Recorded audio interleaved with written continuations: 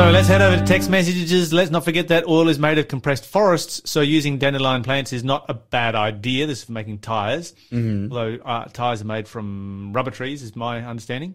But anyway, I wonder how many plants could be used.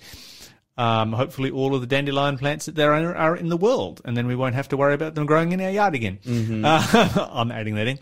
Okay, going back to the text. Did you know that diamonds, which are supposed to take millions of years to make naturally, are now done in a matter of hours?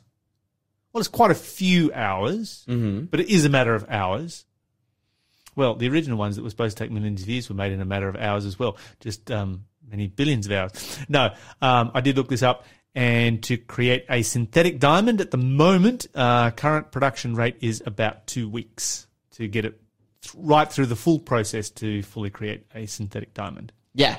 It's amazing how expensive diamonds are when how common they are. You can just make them. You can just make them. And they were never rare to begin with. Well, isn't there that conspiracy theory that the diamond company is just made? It's not a conspiracy theory, but it is a conspiracy theory where it's just like diamond companies just made it seem as though diamonds were rare so that they could jack the price up. Yeah, and it's interesting too because, you know, the diamond wedding ring, you know, never used to, not the engagement ring never used to be a thing until diamond companies were looking for a market for diamonds. Like, how are we going to sell diamonds? Like, well, let's attach it to emotion, and there your problem is solved. And so now you're a terrible person if you don't buy your fiance a diamond wedding ring, and you know, that never used to be the case. Yeah, wow. And of course, you can spend a lot of money on those things. Yeah, you would know. Okay, somebody questioning the Drag Queen Family Show, simply stating, as it was in the days of Lot, so shall it be in the last days. Well, if you want to know about the days of Lot, then simply go to your Bible, look up the word Lot, and you will have the story right there. In relationship to the Reformation, the greatest book on the subject matter to read is The Great Controversy. And that is, we give that away from time to time here on The Breakfast Show, The Great Controversy. It is probably the best book ever written on the subject of the Great Reformation of the 16th century.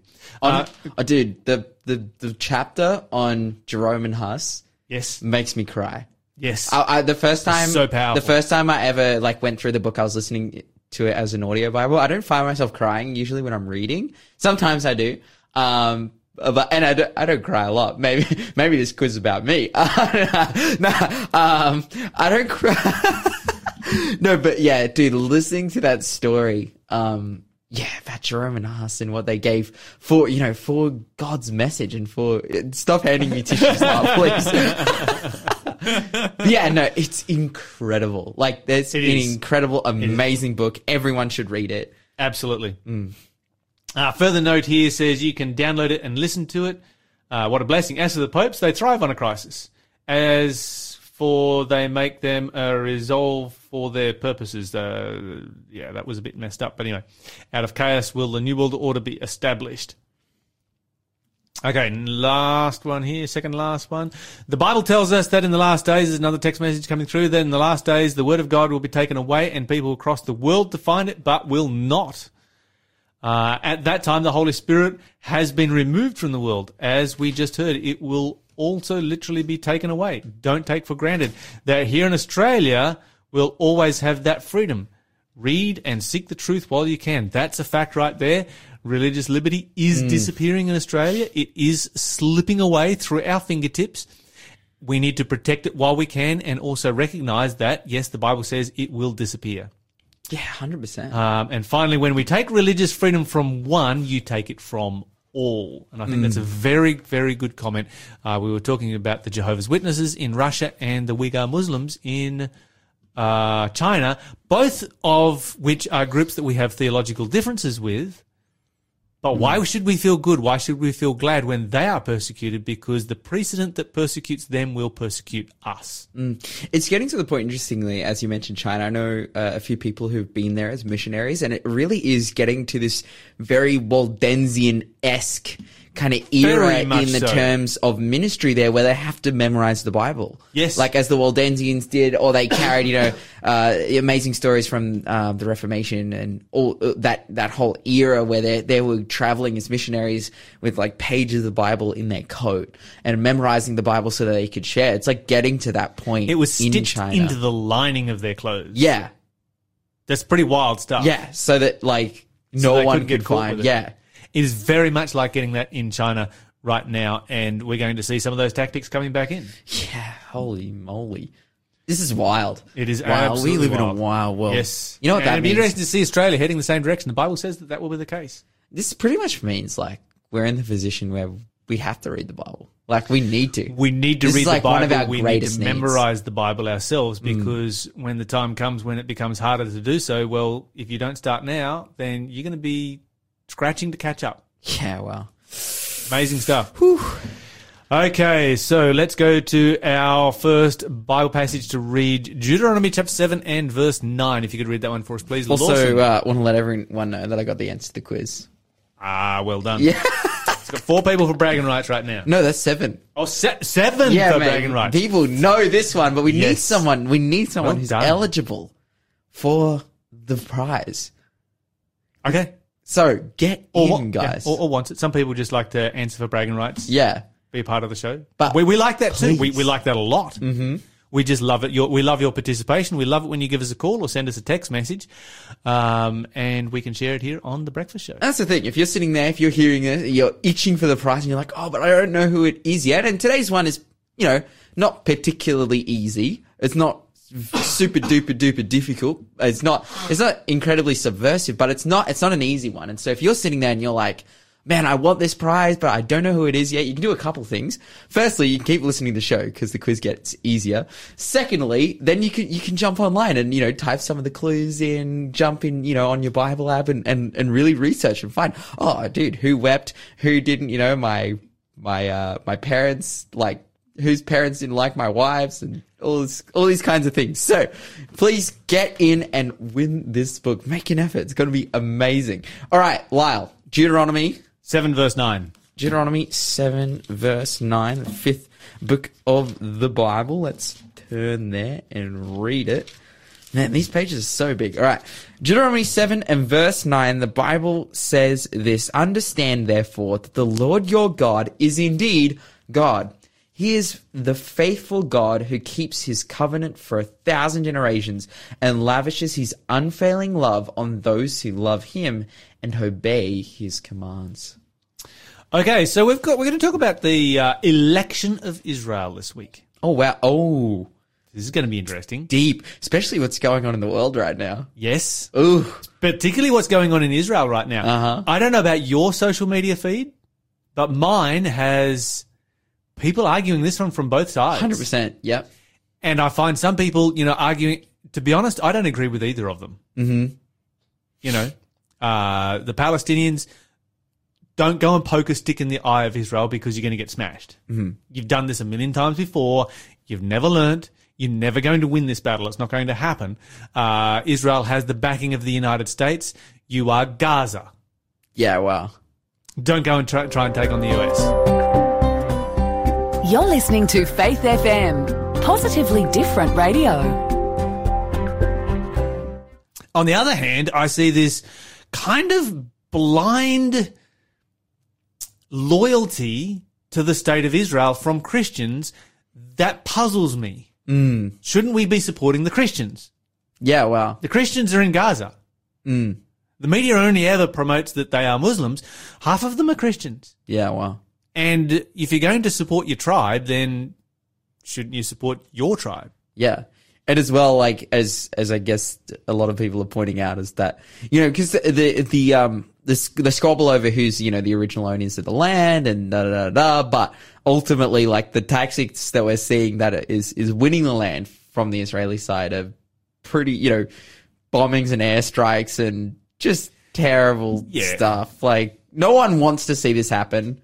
And particularly, like, because the situation is, like, whether they own the land or War not. is stupid. War is always stupid. They're an invading force, and this is just causing death and sadness and tragedy. And the thing that disturbs me the most, and so I guess we've all come to the realization that there's always going to be war and political conflict in the world, and, war is never smart. It's always stupid. Mm-hmm. And war is never just, and war is never, legal. Ever. Uh-huh. And war always involves atrocities. Yes. That's just you can study the history of any war, and all wars just descend into atrocities, and people of all different backgrounds get involved in them. Some more than others. I will definitely accept that. There is some really amazing research out on that, but it's just horrid and it's stupid, and it's like, why are we going there, and why are we doing this? The thing that disturbs me the most is that Christians are supporting the state of Israel based on theology. Now, if we have our political differences, fine, we have our political differences, whatever. But when you use the Bible and when you use the theology to say, we can do this, that's a terrible idea. That's a really, really terrible idea, particularly when the Bible doesn't support it. I mean, who was there first anyway? I mean, how far back do you want to go? Seriously, we're going to have that discussion? We're really going to go there? I mean, Abraham and the Philistines were co-inhabiting the land of Palestine back in the time of Abraham. Yeah, wow. Are you really going to try and figure out whether the Philistines got there before or after Abraham? Yeah, wow. I mean, come on, guys. And this is thousands and thousands of years ago. It has relevancy today. Why? Yeah. It just doesn't. There comes a point, I think, after a couple of generations where you just need to move past all of that who was here first, and you need to deal with who is here now. Yeah. Mm-hmm. And you need to make it work with who is here now rather than who is here first. Okay. Because the reality is, while we might like to, we cannot wind back history. That's an impossibility. Did we read our Bible verse yet? Yeah, we did read it. Yes. Okay. So, know therefore that the Lord your God is faithful, keeping his covenant of love to 1,000 generations of those who love him and keep his commandments. And so the question that comes up is, what does Israel's election actually mean? The Bible says God comes along and says, I will keep my covenant with you for 1,000 generations. That's a lot of generations. Yeah. And when we understand what their election means, then how does that parallel our election? So they were picked. What does that mean for us in that? How are we picked? And what does it look like to be picked? Because that word elected too causes a lot of contention within theological circles as to what that actually means to be elected. Yes. So if you look at it from the position of Jewish tradition, is not that different from a lot of evangelical positions, which Jewish tradition taught that God made the covenant with Israel only because other nations rejected it first. Ooh. Now, you don't find that in the Bible. You don't. That's actually a really interesting point. Like, as in, because it's not found in the Bible. So why did God make the covenant with Israel? Why did he make it with Abraham instead of Melchizedek? Why did God make the covenant with Abraham instead of the ancestors of Balaam? Why did God make the covenant with Abraham instead of the founders of China? Yeah, wow. Because they were believers in God. We have the records of that very, very clearly.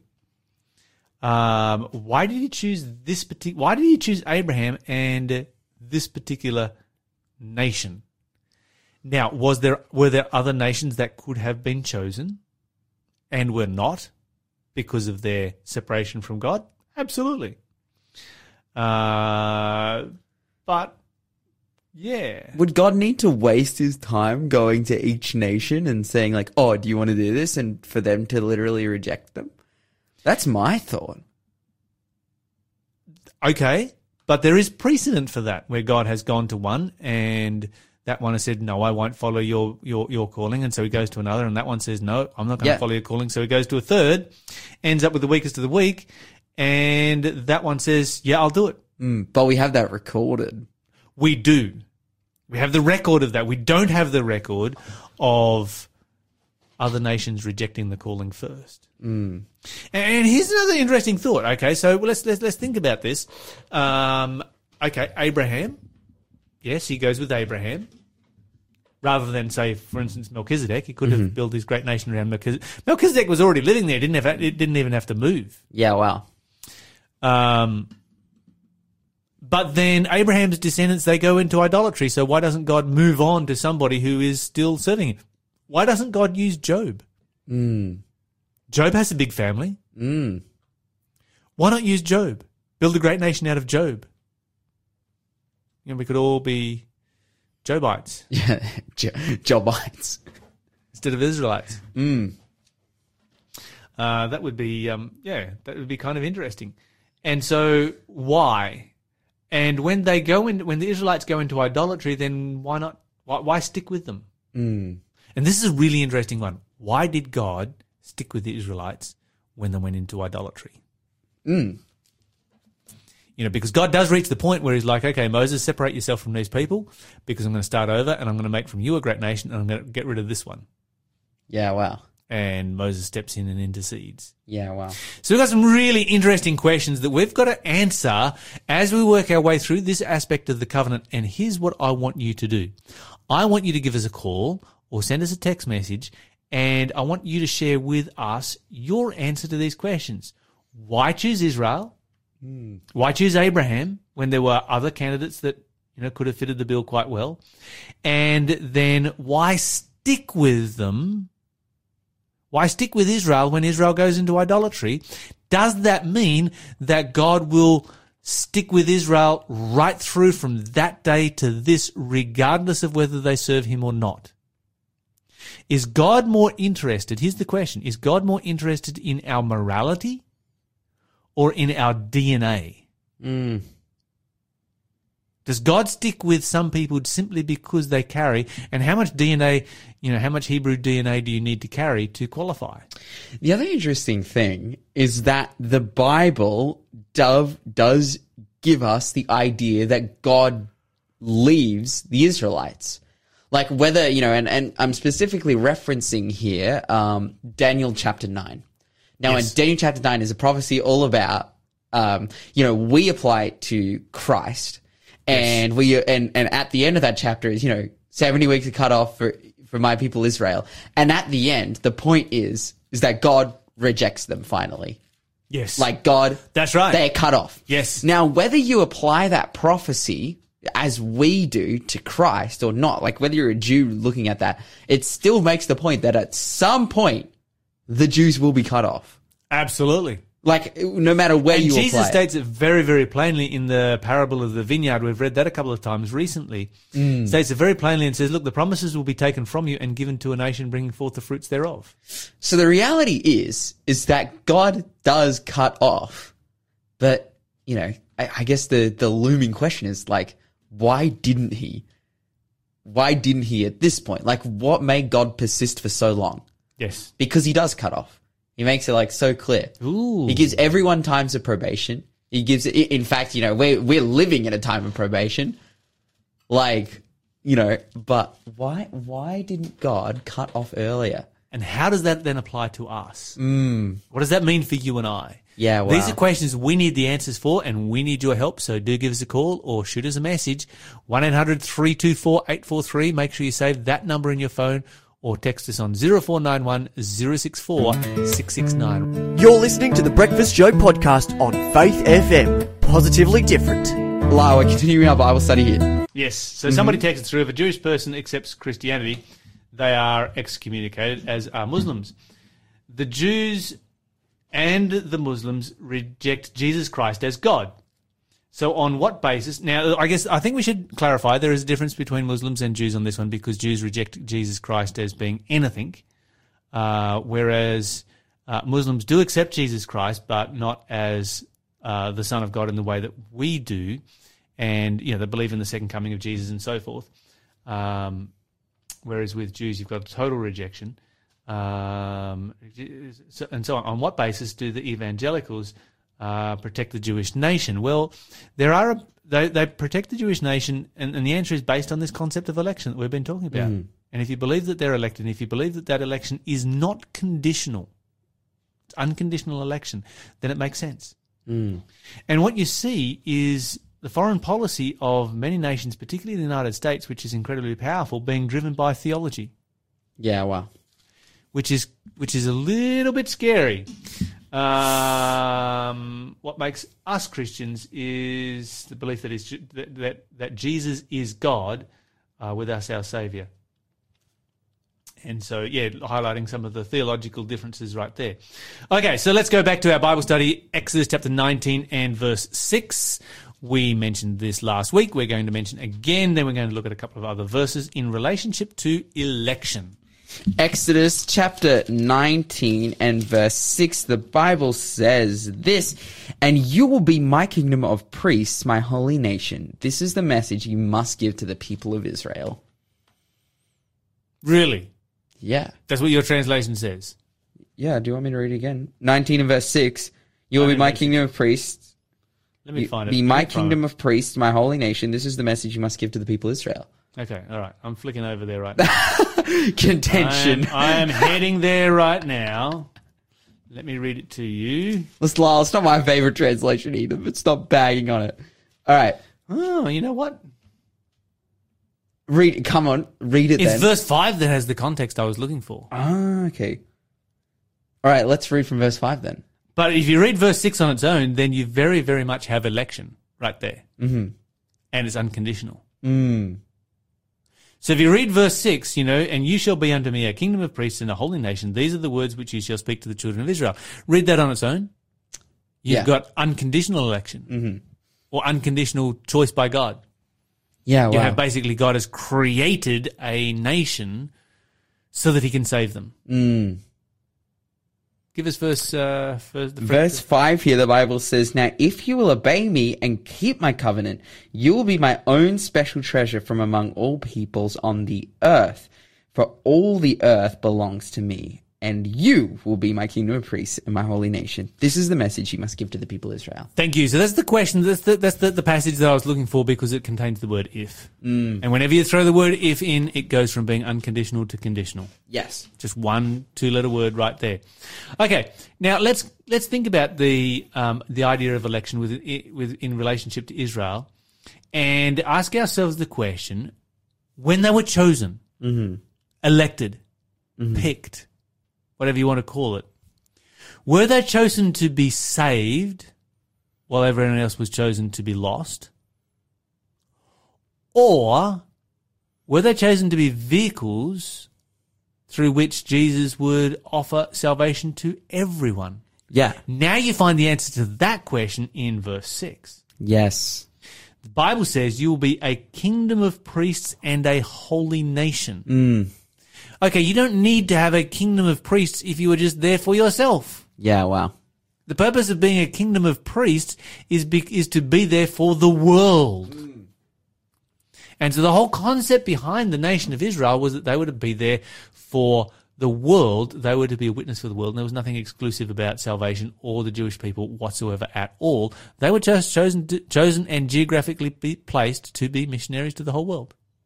You know, it's so interesting about that. It's because there are, Christians who use the word election in the context of predestination as well. Yes. And the whole idea is that election and Israel's election and further our election is all determined by God and that we have no say and we're elected and he chooses us and there is no freedom of choice and all these different things. And now, so if you're going to take that view, here's your challenge. You have God who has created some people to be saved because each one of us is the individual personal creation of God. Mm-hmm. So God individually and personally creates people to be saved. Mm-hmm. Or God has and at the same time, God has individually created people, used his creative power to bring into existence human beings for no other reason other than that he wants to burn them forever. And it's so interesting the ways that they justify that, because we're saying it out loud here and it's like, that is so ridiculous. How could a God of love do that? Like that's God I don't want to have anything to do with him. 100%. But the thing that they're defending that is the sovereignty of God, right? Yes. Is that they make this point that, God's always in control, sovereignty of God. But then at the same time, it's like, look at the fruits that's created, the idea of predestination. Like one of my favorite ones to pick out is, I think, like, in my opinion, and also, the history shows this too, like, the African slave trade, and furthermore, like slavery that happened here in Australia from a theological perspective was aided by the belief of predestination. Yes. Because they saw, you come to Australia, you see some Aboriginals like climbing a tree and like, it's like, oh, they don't know God. They must have been chosen to be lost. Let's enslave them. Oh, and I think I should enslave them? Well, that thought was probably given to me by God because he's in control. Like, it is the most evil doctrine. Honestly, like it really gets to me. It is something that I hear about in theological circles, and I'm like, this just can't make sense. It doesn't make sense. It does not vindicate the character of God. At the same time, I've got to recognize that I'm a person, and my viewpoint of what's right and what's wrong, I'm not 100%, but at the same time, I can read the words of the Bible, and I can see the kind of love that Jesus had for people who weren't part of the election. You read about the Samaritans, the Syrophoenician woman. Everyone around them was preaching that these people aren't elected. These people were left out of God's promises. And it was Jesus himself who went and included those people. You then ask, what's the point of evangelism? What's the point of anything, of reaching people like God has called us to if we're all just pre-elected? And I think I might have taken our Bible study on the tangent here. I know that we've quickly run out of time, but essentially, man, God is so much better than that, and praise the Lord for it. You're listening to the Breakfast Show podcast on Faith FM. Positively different. Let's go to Question of the day. All right, so our question of the day is, did God not set up a model nation where he would showcase his love and goodness to mankind? God set up a covenant forever, so even when Israel strayed, he remains faithful to his word. Same with us, as he remains faithful. So when he returns, it will be final to Jews and Muslims that Jesus is Lord. Maybe. Tim writes that in. What do you think, Lyle? Okay, so this is an interesting question that has been raised right here. And I think one of the issues is that we need to be careful that we do not confuse the difference between election and patience. And so, yes, God makes a covenant with his people, and God says, I will keep my covenant. And in that covenant, they are to be God's chosen people forever. But when God makes that covenant, he places an if in that covenant. Now, many people look at that covenant and they say, well, we've got all of these examples down through history where God's people have walked away from God and then come back, and they've left God and come back, and God is always drawing them back again and again and again. And surely if the if was a real thing, if it was conditional, then God would have given up on them, at the first time that they left him, or maybe the 10th, or maybe the 400th time that they left him and wandered off into idolatry. But the reality is, what we're looking at here is not an unconditional covenant. We are looking at God's patience and God's love and his forbearance, as the Bible uses, that old English term forbearance in some translations, where God is patient, not willing that any should perish, but that all should come to repentance. And so if we look at the biblical model, we find that as God was patient with the children of Israel, he is also patient with us. And that's really important for us to understand, because God doesn't reject us the first time that we walk away from God. Neither did he reject Israel the first time they walked away from Israel. However, is it possible for us to walk away from God to the point that we cut ourselves off from God? And the answer to that is very, very clearly yes. The Bible speaks about the unpardonable sin. And the Bible speaks about that sin in relationship to Christians who commit that sin. The Bible speaks, for instance, about the 10 virgins. And you've got to remember that, you look at the 10 virgins. They all have oil. They all have the Holy Spirit. They all have lamps, the Bible, the Word of God. They are Spirit-filled Christians who know their Bibles inside out, back to front and upside down. They all want to be saved. They all go out to meet the bridegroom. They're expecting Jesus to come back. They've recognized the signs of Jesus' return. They have been shedding light on the world. They have been evangelistic in their efforts, and yet half of them are lost. This is not because, God broke his covenant. This is because they moved away from God and they chose not to serve God any longer. And that's the difference. And so when you find Israel is just like a big object lesson of us. Sometimes we're walking with God, and sometimes we fall away and need to ask forgiveness and come back. And God does not reject us and write us off until we have so far separated ourselves from God that we can't come back, and that it is an impossibility. That's the difference between election and patience. Election says that once you choose God, God forever removes your power of choice, and you can never, ever, ever choose to be lost. No matter how badly you might not want to be in heaven, your power of choice is over. God will never take away our power of choice. Thanks for being a part of the Faith FM family. Join our community on Facebook or get in touch at 1-800-FAITH-FM.